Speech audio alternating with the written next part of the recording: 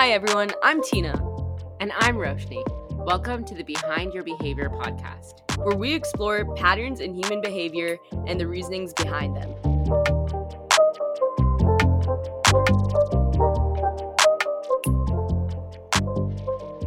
Hey everyone, welcome to the Behind Your Behavior podcast. I'm Roshni, and today our guest is Dr. Colin Kammerer, who's going to be talking about habits. Professor Colin Kammerer is the Robert Kirby Professor of Behavioral Finance and Economics at the California Institute of Technology, where he teaches cognitive psychology and economics. Professor Kammerer earned a bachelor's degree in quantitative studies from Johns Hopkins, an MBA in finance, and a PhD in decision theory from the University of Chicago Graduate School of Business. Before coming to Caltech in 1994, Dr. Kammerer worked at the Kellogg, Wharton, and University of Chicago Business Schools. He studies both behavioral and experimental economics. Dr. Kammerer, welcome to the Behind Your Behavior podcast. Thank you for having me. We're so excited to have you on the episode today. And I kind of wanted to start out with what made you interested in kind of studying neuroeconomics overall and looking into decision-making behavior? So it started when I was 12, and I went to the racetrack, Timonium, Maryland. It's a tiny little racetrack that's only open for the month of August, and I was fascinated by the fact that these beautiful animals walk around the track, and the crowd somehow thinks number 3 is a heavy favorite to win, and number 9 has no chance. And the crowd's usually pretty accurate, not spot on, but the horses that they say have a 50% chance of winning win about 50% of the time. So I was really interested in that. And then I used to go to the track with my dad and his friend who was a stockbroker. So we talked about the stock market and so on. And I think I was just really interested in how the kind of alchemy of how these groups come to make decisions. So when it was time for graduate school, I wanted to get a PhD. I went to the University of Chicago and to study finance originally. Finance turned out at that time in the late 70s to be pretty boring. It was before behavioral finance and before people were interested in kind of mistakes investors might make, and also we didn't have really great quality data on like individual people trading in Charles Schwab and stuff like that. And so there were a couple of psychologists there who were sort of like a counterpart. The University of Chicago was very focused on rationality. People are optimizing utilities, and markets are efficient, which means all the information is embedded in prices, so it's really hard to beat the market. That part's, I believe, is true. Anyway, so in addition to the economics flavor, which was a big deal at the University of Chicago, there were some psychologists who were there to teach about like how people actually think, and why does marketing work, and advertising and different things. And that was sort of like a precursor to behavioral economics. So they had a lot of psychological ideas about if people aren't perfectly rational, what are they doing? And people at University of Chicago like to argue, and it's also the case mostly that facts win arguments. So the behavioral scientists, which was Hilly Einhorn and Robert Hogarth, were really good at like picking fights and then actually having data. Like here's an experiment that shows that people make a certain mistake, or later in behavioral finance, here's data from traders that show that they're overconfident or something like that. And so I think part of it was just personality wise. I was, I like to argue too, and I like to do things that are different. I have a like high taste for novelty in science, and that was in the early 80s when behavioral economics was first getting some liftoff, and it was really fun.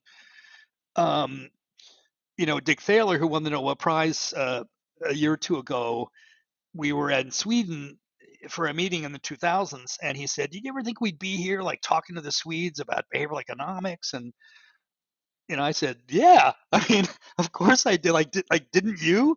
He's like, "No, I wasn't really sure what about anything. It was like, you're my guiding star, oh captain, oh captain." So I was always very confident that something interesting would happen, whether it became a big deal in the profession and people won prizes, like who knows. And then when I moved to Caltech in 1994, they built a brain imaging center, and there were very few people at Caltech that were really interested in human brains, because most of the biologists, as you will know, for most biological processes, humans are kind of too complicated. There's often a simpler animal. Like if you want to study addiction, you should study rodents, because rodents get addicted to nicotine and cocaine and ethanol alcohol and so on. So humans are kind of like not really a good model system for anything except for humans. So the imaging center opened and there was a magnet, and it was like, can you please scan humans? We have this magnet, anyone can use it. So, and the ethos at Caltech was, when we went to the provost and stuff and said, can we get some money to kind of try some things out? We're really new to this, seed money, we call it in the grant language. And they said, was anyone doing this? And at most universities, that means, how weird are you? And at Caltech, that means we have a head start, right? So they liked the fact that it was a very interesting combination of trying to understand economic decision making using fMRI and other mechanisms, and that was the beginning of neuroeconomics for me.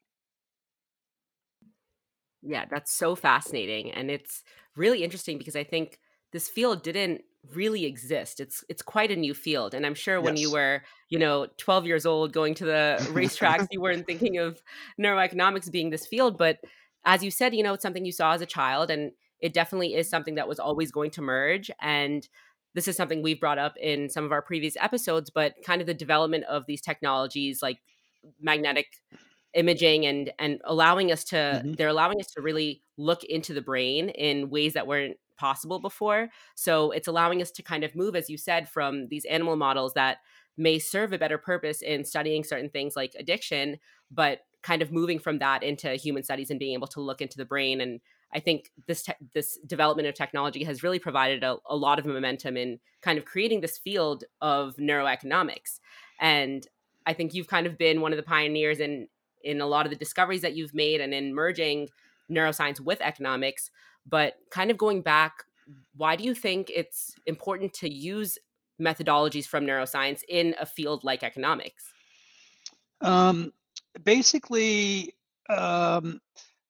economics is a field that's very impressive in doing a somewhat narrow range of things. So, and most of those things are not understanding human nature, but instead it's like understanding systems. We sometimes use the word institutions, which is like rules, how a market is organized, like on eBay, or voting systems, or, like um, a board of directors of a company will have certain rules, and partly it's sociology and partly it's like power and different things. And so economists are good at studying systems, but not so good at understanding flesh and blood human beings. And also there are a lot of, we call it reduced form, but there's a lot of concepts in economics which sort of stop short of understanding, biological underpinnings of human behavior. We'll talk about habits, I guess, shortly, but for example, there's ideas like thinking costs. Like it costs you something to think, as if you're spending not money, but you're something like scarce energy in the brain, or and if you think thinking has a cost, then we should understand like what it is. Sometimes people, it seems like the cost is negative, or it's actually people like to think. People will do like crossword puzzles for free, you know, and other people like proofread crossword puzzles for pay, right? So, why does some kind of thinking pleasurable and other kinds of thinking is really difficult? And so, there's a long list of these ideas in economics, like thinking costs, like frictions. People talk about information frictions. I mean, friction I understand from physics. Information friction, I want to know exactly, what do you mean by that? Is it that you look at a form and the font is too small? Is it that you don't know what the jargon is? Is that you there's a beautiful study that just came out about, if you make the form much more user friendly, that people see, in order to get to confirm that they have a court date, they show up in court more often. And that's basically just like user design, UI, UX, right? Is not, um, so that that's a kind of a friction. But to really understand, like to unpack, what do these frictions means, you really have to think about the psychology of perception, sort of memory. Are there certain things that's hard for people to remember? Another part of that study that worked, was to send people text reminders, like your court date is next week, your court date is tomorrow, your court date is today. And in the rational model of economics, you shouldn't have to send reminders because something that important people will automatically remember. But that's not how memory works, right? And so those are the kind of general things where economists are sort of, they stopped at the wrong spot by saying, oh, it's an information friction. Well, that's not going to tell us how to solve a problem or design something better. Um, and I think brain imaging is just and other methods to understand the brain are very similar. Almost everything in economics about like sociality, why do people give to charity? Is it like psychically rewarding? Yes, it turns out it is. It turns out that reward areas that are active when you get money are also active when you give money to a charity you like. Like there's an overlap. We call it a warm glow. Um, so the word warm glow, that you feel good about yourself giving, or you feel good giving, was coined in the literature in like 1990. And now I can show you a picture that looks like the warm glow, at least a heat map of brain imaging of warm glow.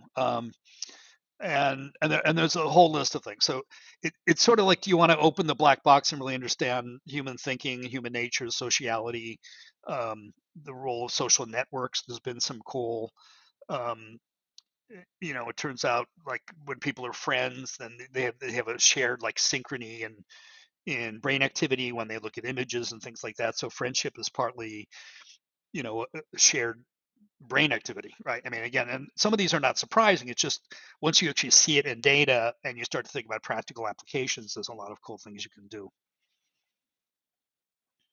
Yeah, absolutely. I think I also thought economics was such an interesting field for these reasons, where you can't really explain everything with economics itself. Like, there are irrationalities that just don't make sense because humans are, like you said, so difficult to map out. And we Hmm. really are just the best model for ourselves because, who else can we predict ourselves from? So you alluded to this a little bit earlier, that much of your work has focused on habit forming behavior. So I wanted to talk a little bit about what your lab has been doing in that area. Okay, yeah, great. So um, habit is a really interesting concept. It's a sort of shared, economists actually talk about habit in a very particular, I think, kind of incomplete, not a ridiculous way, but it's like a starter model, and psychology and particularly neuroscience have a lot more to say. So um, we think of habit as neural autopilot. Like there's a famous idea due to David Marr that we don't really understand a system unless we understand its functional purpose. Like, what would habits be good for? Why would they have evolved? And we understand it algorithmically, like we can write down an equation or we can program code so that a robot, behaves in a certain way, which is functionally adaptive. And then we also want to understand the neural implementation, like neurons firing, blood flow into the brain and stuff like that. So we think of habit as neural autopilot. And what that means is um, you go to Chandler Cafe, which is where people eat lunch at Caltech mostly, and there's some new menu items. So you try one. The next time you come back, you try a different one. At a certain point, we call habit mode. You go in and you say, what did I have last time? Was it reliably rewarding, which is a number. It's the absolute value of the reward prediction error. It's like we call it a learning signal associated with the dopaminergic system and stuff like that. So a fair amount is known about this reward prediction error. It's like the driver of like, is this any good? Is this any good? Is this any good? Um, and it's basically old-fashioned reinforcement learning from animal behavior from the 20s and earlier, but it's just sort of like nicely codified in a way, borrowing tools actually from computer science also and robotics, so that we have these equations of exactly what is going on. And so we think of habit as, what did I have last time? Was it reliably rewarding? That means, has it been kind of the same every time in terms of quality, let's say?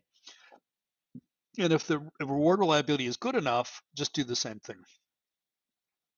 And what the habit is for is to save time when there's probably not much penalty, because the thing you're purchasing, you purchased previously, and you know it's going to be, you know what you're going to get, like going to McDonald's, right? You're going to get the same French fries throughout the world. At least that's their goal.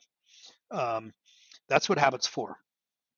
And uh, but you also need to understand, what if you order the banh mi and it's terrible? Like they changed the ingredients and it just doesn't taste like a Vietnamese banh mi sandwich should, or they left something out, or they didn't put the jalapenos in. Um, so you get a negative reward prediction error.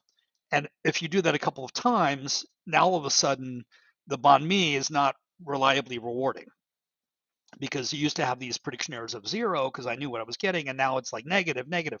So what happens is then the habit is broken, because habit is great when you have reward reliability, but now you don't have reward reliability. The sandwiches don't taste good, and they taste different.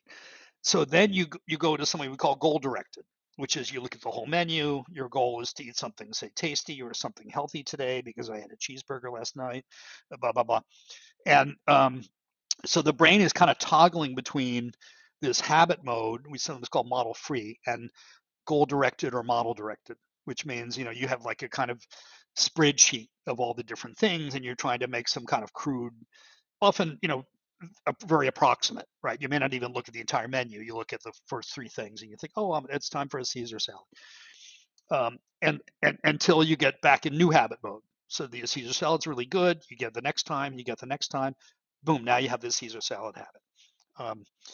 And the neural evidence for this is pretty good from animal learning, but it's mostly the animal learning data is, the whole point is to create a like encapsulated tiny world where the rat comes in, they run through a T maze, they hear a tone. If the tone is hot, bing, it means move to the left and you're going to get some food reward. If the tone is low, move to the right. So the rat's kind of learning like how to run through the T maze to get food. And you can see from neural recordings of individual neurons, you can see how this habituation takes place. So basically, when it turns out the rat doesn't actually record any reward prediction error when it eats the food, if it's in habit mode, because it's like, I know what I was getting. I'm not learning anything here. Like, they have other sensory systems that say, "Ooh, this tastes good. I'm glad I'm eating," but the learning system is like, I didn't learn a thing from this. This is the same old food we've had for the last 87 trials in the T maze. So one of the things we're trying to do is to see um, how well these principles work in humans making more lifelike choices. Um, and that's pretty challenging because most of the habit data on human habits are not great. When I say not great, I'm using a very modern standard of like, I want something from your Fitbit, or I want like your heart rate or your Twitter feed. I don't want to have to ask you, what did you eat yesterday, unless I'm interested in whether you forgot, right? I don't want to depend on your conscious recollection to tell me, is this a habit? Does it feel habitual? Are you using, I mean, if you ask somebody, did you have to think a lot about what to do? It's like the Heisenberg uncertainty principle. The fact that you're asking them a question about having to think a lot means you're not going to get the best possible answer than if you could say measure something about their biological system, where their eyes are looking or something like that. So we've been trying to kind of bridge the gap between habit, neural autopilot as we think of it theoretically, very well backed by a lot of neuroscientific evidence, and then large data sets like who goes to the gym on what day, and could we look at a person's gym attendance and say they're in habit mode, and is it really the same thing as the rats like running down this T maze? I mean, I kind of hope it is, because I want a simple life. We're often looking for general principles that apply to lots of systems. You know, um, not in exactly perfectly the same way. Like the rats may learn much more slowly than human beings, who learn very fast, and so forth. But wouldn't it be great if we have these like basic system we can apply to lots and lots of different things? So we're kind of usually hoping for that outcome, and then sometimes you get a different outcome, like human habituation has some additional complication that you wouldn't see from animal learning. Yeah, I'm sorry to say I don't think you've chosen the simplest path. I think all of us who are, pursuing neuroscience have to be okay with not having a simple like A to Yeah, B no kidding, answer. no kidding. But I think this concept that you brought about expectation and reward has been recurring across a lot of our episodes and through Oh, these good. other conversations.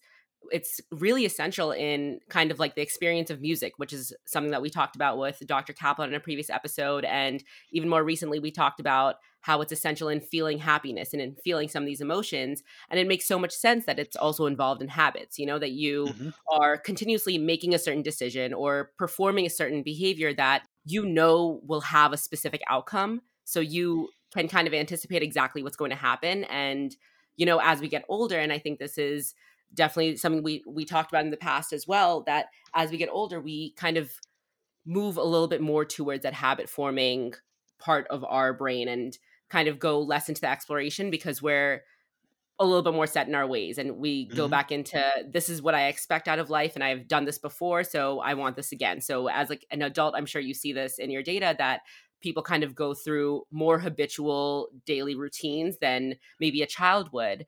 And I kind of wanted to talk a little bit more about that exploration versus habit forming circuits. And, clearly the reward system is playing a big role here in this expectation and reward that we feel in habits. But what are some other brain regions that you've seen that are involved in forming habits and then also in exploring?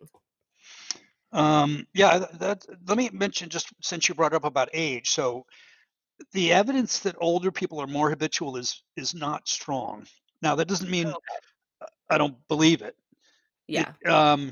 and again, part of it is most of the studies have this habit self-report scale where you ask people, do you do things routinely? And the more routine it is, the less likely they are to even to know.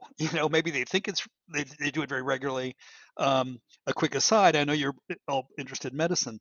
One of the most interesting problems in behavioral science and medicine is getting people to take their meds regularly, called compliance, right? And I don't mean things like lithium for bipolar, which or something that has a lot of dramatic side effects, but things like statins.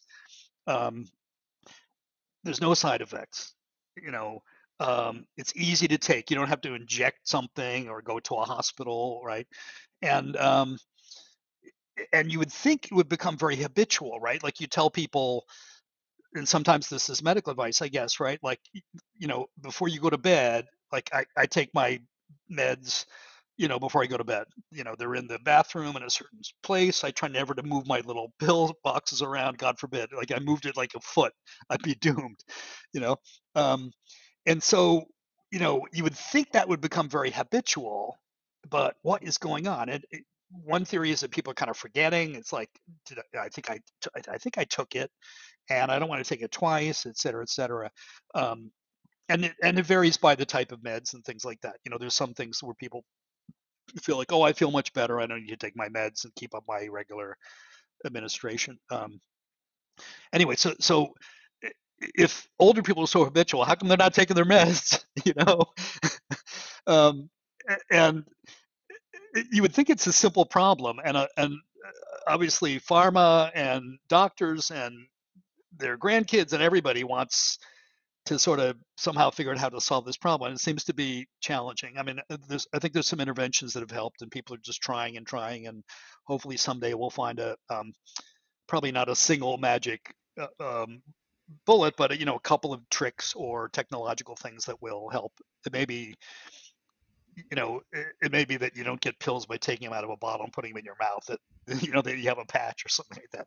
That's going to be the solution. Anyway, but I think the age question is extremely interesting and similar to I mentioned the MAR levels, but Jan Tinbergen and a lot of other biologists, their view is a good theory should be able to explain a whole bunch of different things. And one is um, ontogeny, or like developmental life cycle, like our kids' habitual. like if habit is to save time, scarce mental energy, and you know, like should kids be habitual? Um, Probably not. Kids are often like hyper explorative. It's like, especially like an infant. It's like, oh, let me put this in my mouth and see if it's food. Let me put this penny in my mouth. Let me put this stale piece of popcorn in my mouth. Um, so there's the opposite of habit is exploration, which um, is also something we know a little bit about in the brain, maybe a little less about than habit. And and kind of like purposeful exploration is a really important thing. I think personally, if I was writing like a self-help book, part of this is my own taste because I like different things. I would encourage people to explore more, because when you're in habit mode, the price you pay for habit mode, even though it saves you a lot of time and energy, is that you aren't trying things that you might love if you tried it. And so there's a kind of like hidden cost of that kind. Definitely. I think there's so much to say there. First, about the compliance, Yeah. that is actually what got me interested in like healthcare economics in general. I Hmm. took some classes at Oh, Penn good. where we learned about exactly medication compliance with statins. Actually, was the same example I had, and it is so important. And some of the interventions that I was reading about at that time were like monitoring how often a patient basically opened the bottle Right. Glow cap. and to Yeah. right to Uh-huh. see like how if they're taking it daily. And then the other way that we know that we can always kind of check is if a patient is adequately using their refills or if they're being refilled like Hmm. at the same time, and that those Hmm. are like indicators of compliance. But even in med school we think about it and we wonder like it really is a lot to ask patients to take medicines, and sometimes they're 3 times a day, sometimes they're 2 times a day, and having to schedule all of that, it can be really difficult. So that's like something I'm really passionate about, like getting to find answers. And I don't know if we will, but it's really great to keep looking into it. So habits can definitely be good and bad. So increasing compliance is definitely a good thing. Hmm. But Hmm. I think also, like we were talking about, exploring is really really important. I wanted to talk about though a really important habit that we're all trying to get into right now. During COVID, it and in all times, honestly, it's really very important to wash your hands. We're currently Right. entering the flu season, and along with COVID, this could be a really dangerous couple of months. So, how can we encourage habits like hand washing? Yeah. Thanks, Mom, for the flu season reminder. Um, yeah, actually, hand washing is really, really interesting because it should be something which is highly habitized, right? Like the formula for habit, or at least the kind of thing we understand from animal learning, is you go to a particular time, to a particular place, often at a particular time, and that's what sometimes called a cue, or sort of like a context sensitivity. And it's like, oh, this is the place where I wash my hands, and then you're kind of on this autopilot. I mean, that's sort of hopefully.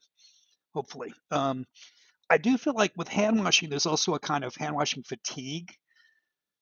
Particularly a few months ago, I thought, well, I actually gave some interviews and talked about this, and I said, are people forming new habits because they're forced to try things, like a forced exploration, like cooking more at home, right? Or exercising at home rather than going to a gym or walking outside. Um, and I actually thought people will wash their hands a lot more, and that will have reduced flu deaths. But now I'm not so sure, because there's just if you're watching a kind of unnaturally high amount, it's hard to just stick with it. So despite all of the logic of neural autopilot and the fact that you go to a particular place and it's like, oh, this is the place where I wash my hands, I'm going to automatically wash my hands. There's still this little extra gap of like, maybe I'll skip this time.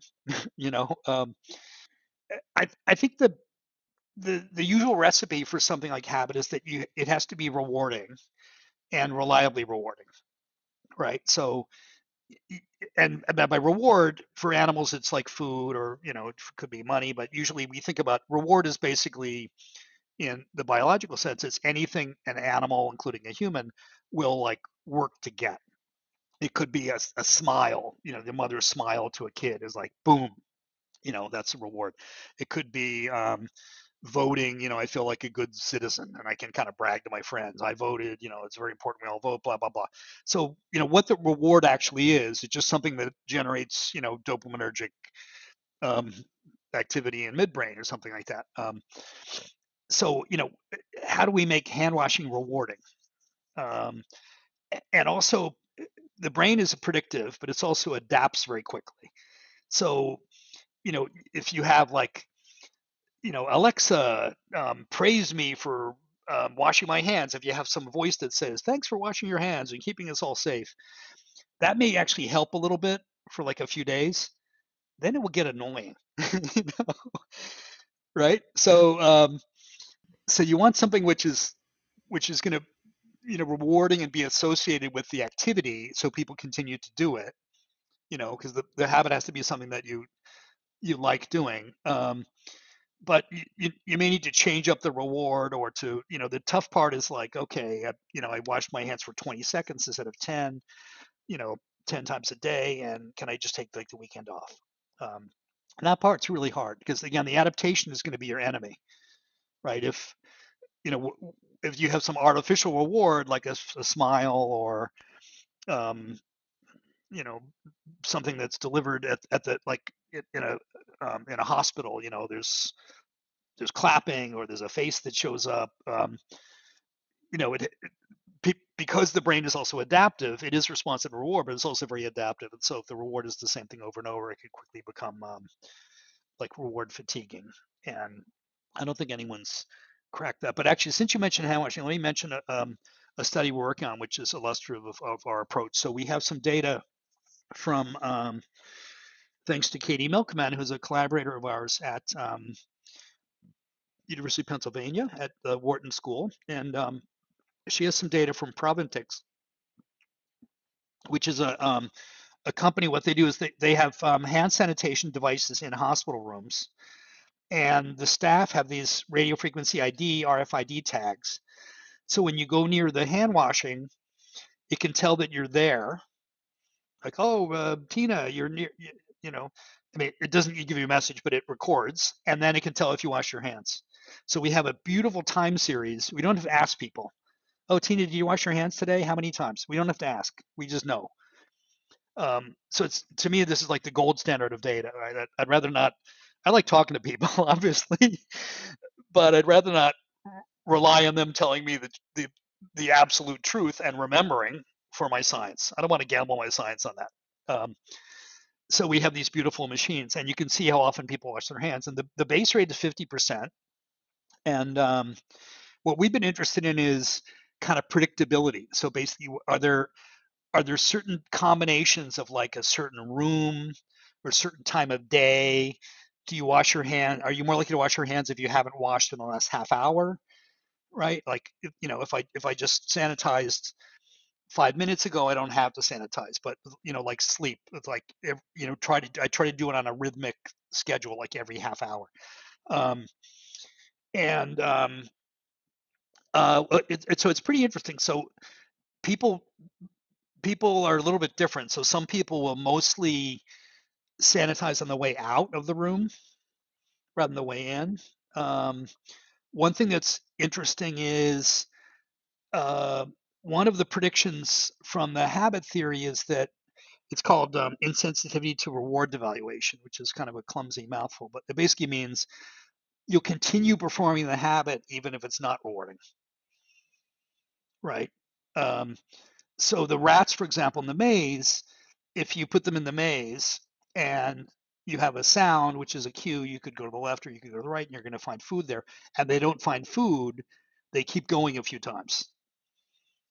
It's like, if your goal is to get food, you're wasting your time, and the rat is like, that's not really my goal. My goal is to run in the maze.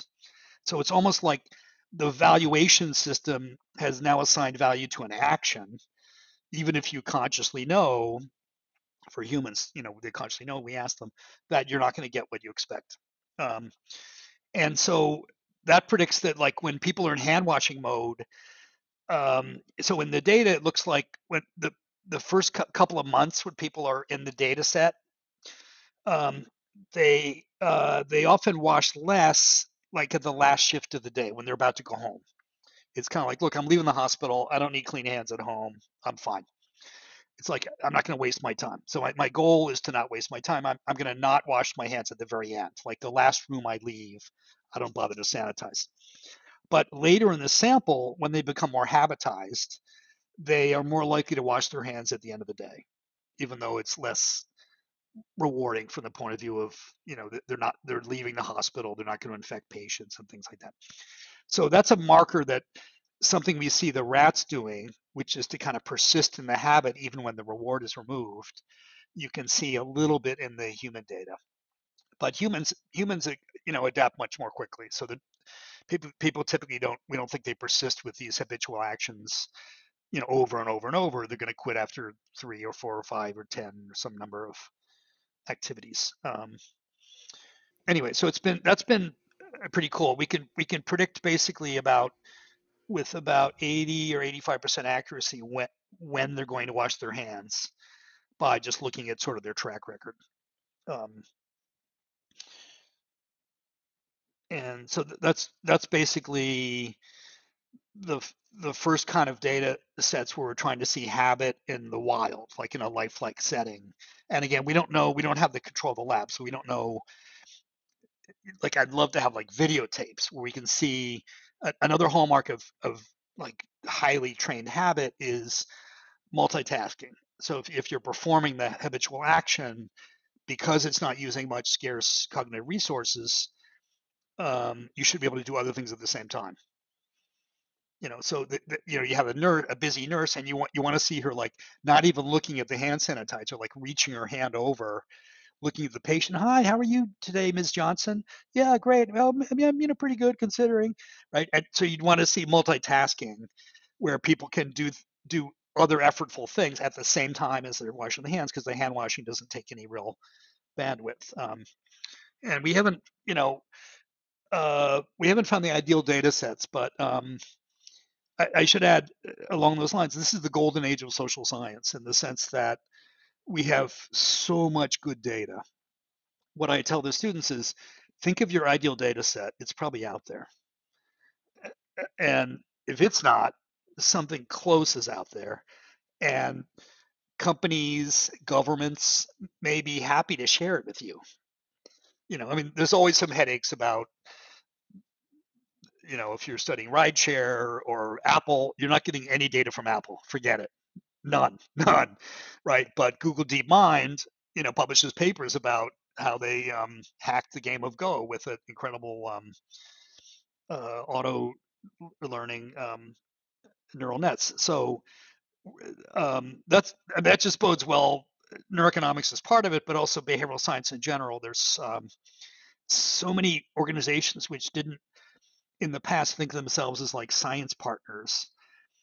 It's like, here's our data, please come help us understand it, and we can run our business better or solve our problem or get more people to show up in their court dates in New York. That part is really, really exciting. And I think also this is a little bit self-serving because this is what I do, but I think there's a feeling that interdisciplinarity is really necessary to understand difficult things. Like there's some beautiful early studies about AIDS. You might think AIDS is a medical problem, and it is, but it's also a social networks problem. Like in Uganda, if you had a terrible AIDS problem, and it was because truckers would drive up and down certain highways and sleep with prostitutes, all of whom would give AIDS to more truckers. So it's like, if you're Satan and you want to spread AIDS in Uganda, it's like, this is the social network structure that's going to spread it. And once they got more of the prostitutes to insist on condoms, the AIDS rate fell dramatically. And it had a little bit to do with medicine because of, sexual protection, but a lot of it was really diagnosing. And from epidemiology, right? This is the whole thing. It's partly the nature of the virus, and it's R0, but also the institutions and practices and who wears masks, who doesn't wear masks. So almost all the challenging, interesting things: med compliance, obesity, opioids, it's one part medicine and then a bunch of parts politics, psychology, design, and like you need all those people working in teams to be really understanding these things. Absolutely. I think we learn that a lot in medical school now that Yeah, the big yeah. problems are, it's something that a team needs to solve. One thing we hear all the time is prevention is better than cure. And Oh, no kidding. medicine, can be the cure sometimes, but prevention takes a lot of people. And a lot of that is done outside of the hospital, outside of the healthcare setting. Yeah, exactly, Um, exactly. Yeah, you want it. You almost want nobody coming to the hospital, right? And exactly. and Yeah. by definition, that kind of preventive medicine, you know, what happens in the hospital is sort of like the final steps. Yeah, that's it. That's it. And also, I don't really blame. Like, I don't think doctors have an arrogance about the complexity of medicine. It's just, uh, it just seems like the I don't know if HIV was particularly special or whether these other pandemics. And obesity is another one, right? Like obesity is really tough because it's not like opioids. Like you have to eat some food. You don't have to take opioids, right? So we can try to ban them and tax them or regulate them or whatever, but you have to eat food, Yeah. right? But don't eat too much and eat the right kind. Like, there's a nutritionist's piece to that, but a lot of it's really in the brain, and there may be genetic components and food marketing, whatever. You can, you know, um, think about the economic incentives companies have and parenting, right? If parents are kind of busy and don't have the time to like cook healthy or encourage the kids, the kids adopt bad habits of the parents. So, it's all these things. It's like you make a list of the key factors and then you like never, the list never ends. But like I said, I think there are a lot of institutions and um, both universities, funding agencies that that are completely aware that these are multidisciplinary problems, and the challenge is really to get the right mixture of people into a room, or writing a paper together. There's so much data, like you said, out there that can be found, that can be applied, that can be looked into to like find out more about what we could do. And we've covered so much here in our conversation today, but unfortunately we're coming to the end of the episode. So I wanted to end by asking the question that we ask all of our participants. So that question is, what do you think is the most interesting thing about human behavior? I would say that's a really good question. This is not too self-serving because this is not what I really study in my research, but it's something I really admire and think is fascinating. But I think one is the extent to which emotions and sociality, which sort of evolved in smaller scale societies, plays out on a really large scale, including the entire world. So I'll tell one kind of story about this. I think it's sort of illustrative, and actually, the famous economist Adam Smith wrote about this in his book, The Theory of Moral Sentiments, and he actually said it was something that's so topical. He could write this exact same sentence today, and he said something like, um, the anguish an Englishman feels, when he sees his neighbor's finger break is, you know, infinitely stronger than hearing that a flood in China has killed 10,000 people.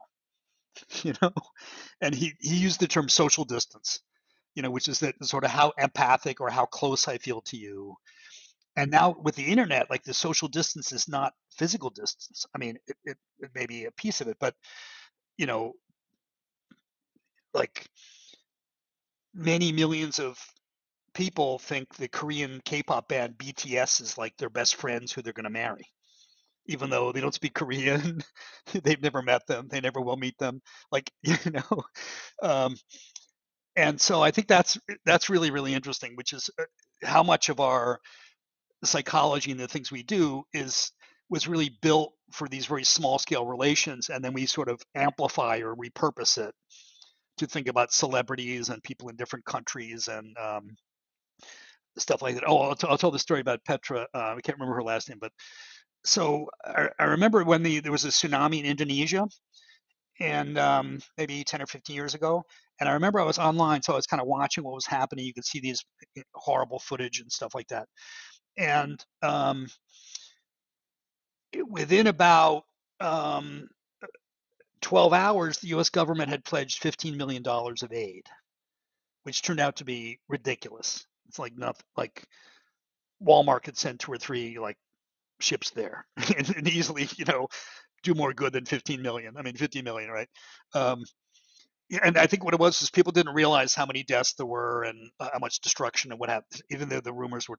And then what happened is there was a model who clung to a tree, and her boyfriend was swept out to sea and drowned. Petra Nemkova, maybe. And now all of a sudden, the U.S. was like, wait a minute, this tsunami almost killed a model. This is serious. And her boyfriend was swept out to sea. And suddenly it was like the U.S. ended up giving like $1 billion, And it was exactly like Adam Smith's story about the Chinese flood, right? If one of those people, you see this in reporting all the time, if one of the 10,000 people killed in Adam Smith's proverbial hypothetical Chinese flood was like Oprah, like, oh my God, it's like the world mourns Oprah. I love Oprah, by the way. I grew up in Baltimore, and she was on the TV there. So Oprah's actually pretty wonderful. But there are these kind of like hyper celebrities who capture so much of this empathy and attention. Like, how could that be? So I think that question is very interesting, and it's something that can be, we should be able to kind of weaponize it in some way, right? But it could also obviously work in the opposite direction too, that people are, large scale societies were able to like pour empathy and reward on people, times 330 million Americans. If you decide like, somebody is somehow worthy or heroic, but we also kill a lot of people we don't like. Yeah, absolutely. I think that's such an interesting answer, and I love the stories that you provided to illustrate the answer. I think that's perfect. Great. But thank you, Dr. Kammerer, so much for being on the episode. We really enjoyed this conversation, and I know we had so many other things that I know Tina and I could have asked you so many more questions and kept you here for the rest of your Friday evening. But thank you so much for being on the episode today. That was great. Really my pleasure. For more information on Dr. Colin Kammerer and about the BYB podcast, be sure to follow us on Twitter at the BYB podcast. Thank you, everyone. Stay safe.